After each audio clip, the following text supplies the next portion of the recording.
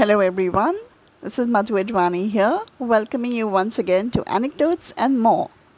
In today's episode, I'm going to share a poem written by me titled Change Your Attitude, Think Positive, Think Gratitude. Let's find out why we need to change our attitude to positive and gratitude. Happy listening!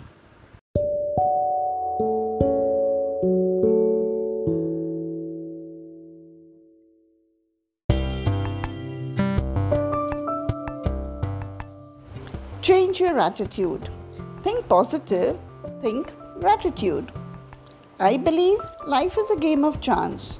Some days it may make you sing, some days dance. Sometimes you may feel today is my lucky day. Sometimes misfortunes may come your way. If anxiety gets the better of you, you may miss an opportunity or two. Calm down. Simply change your attitude.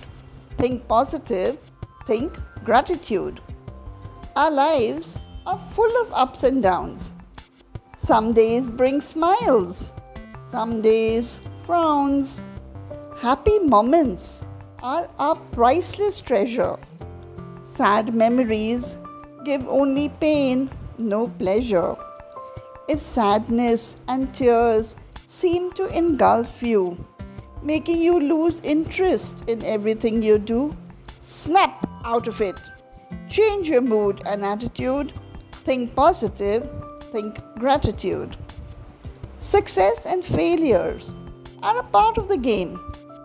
Profits bring fortune, losses, criticism and shame. Sometimes friends and sometimes foes you gain. Sometimes you'll go crazy. Sometimes stay sane. If anger and resentment clutter your mind, criticizing and complaining, no solution you will find. Stop. Change your negative thoughts and attitude. Think positive. Think gratitude.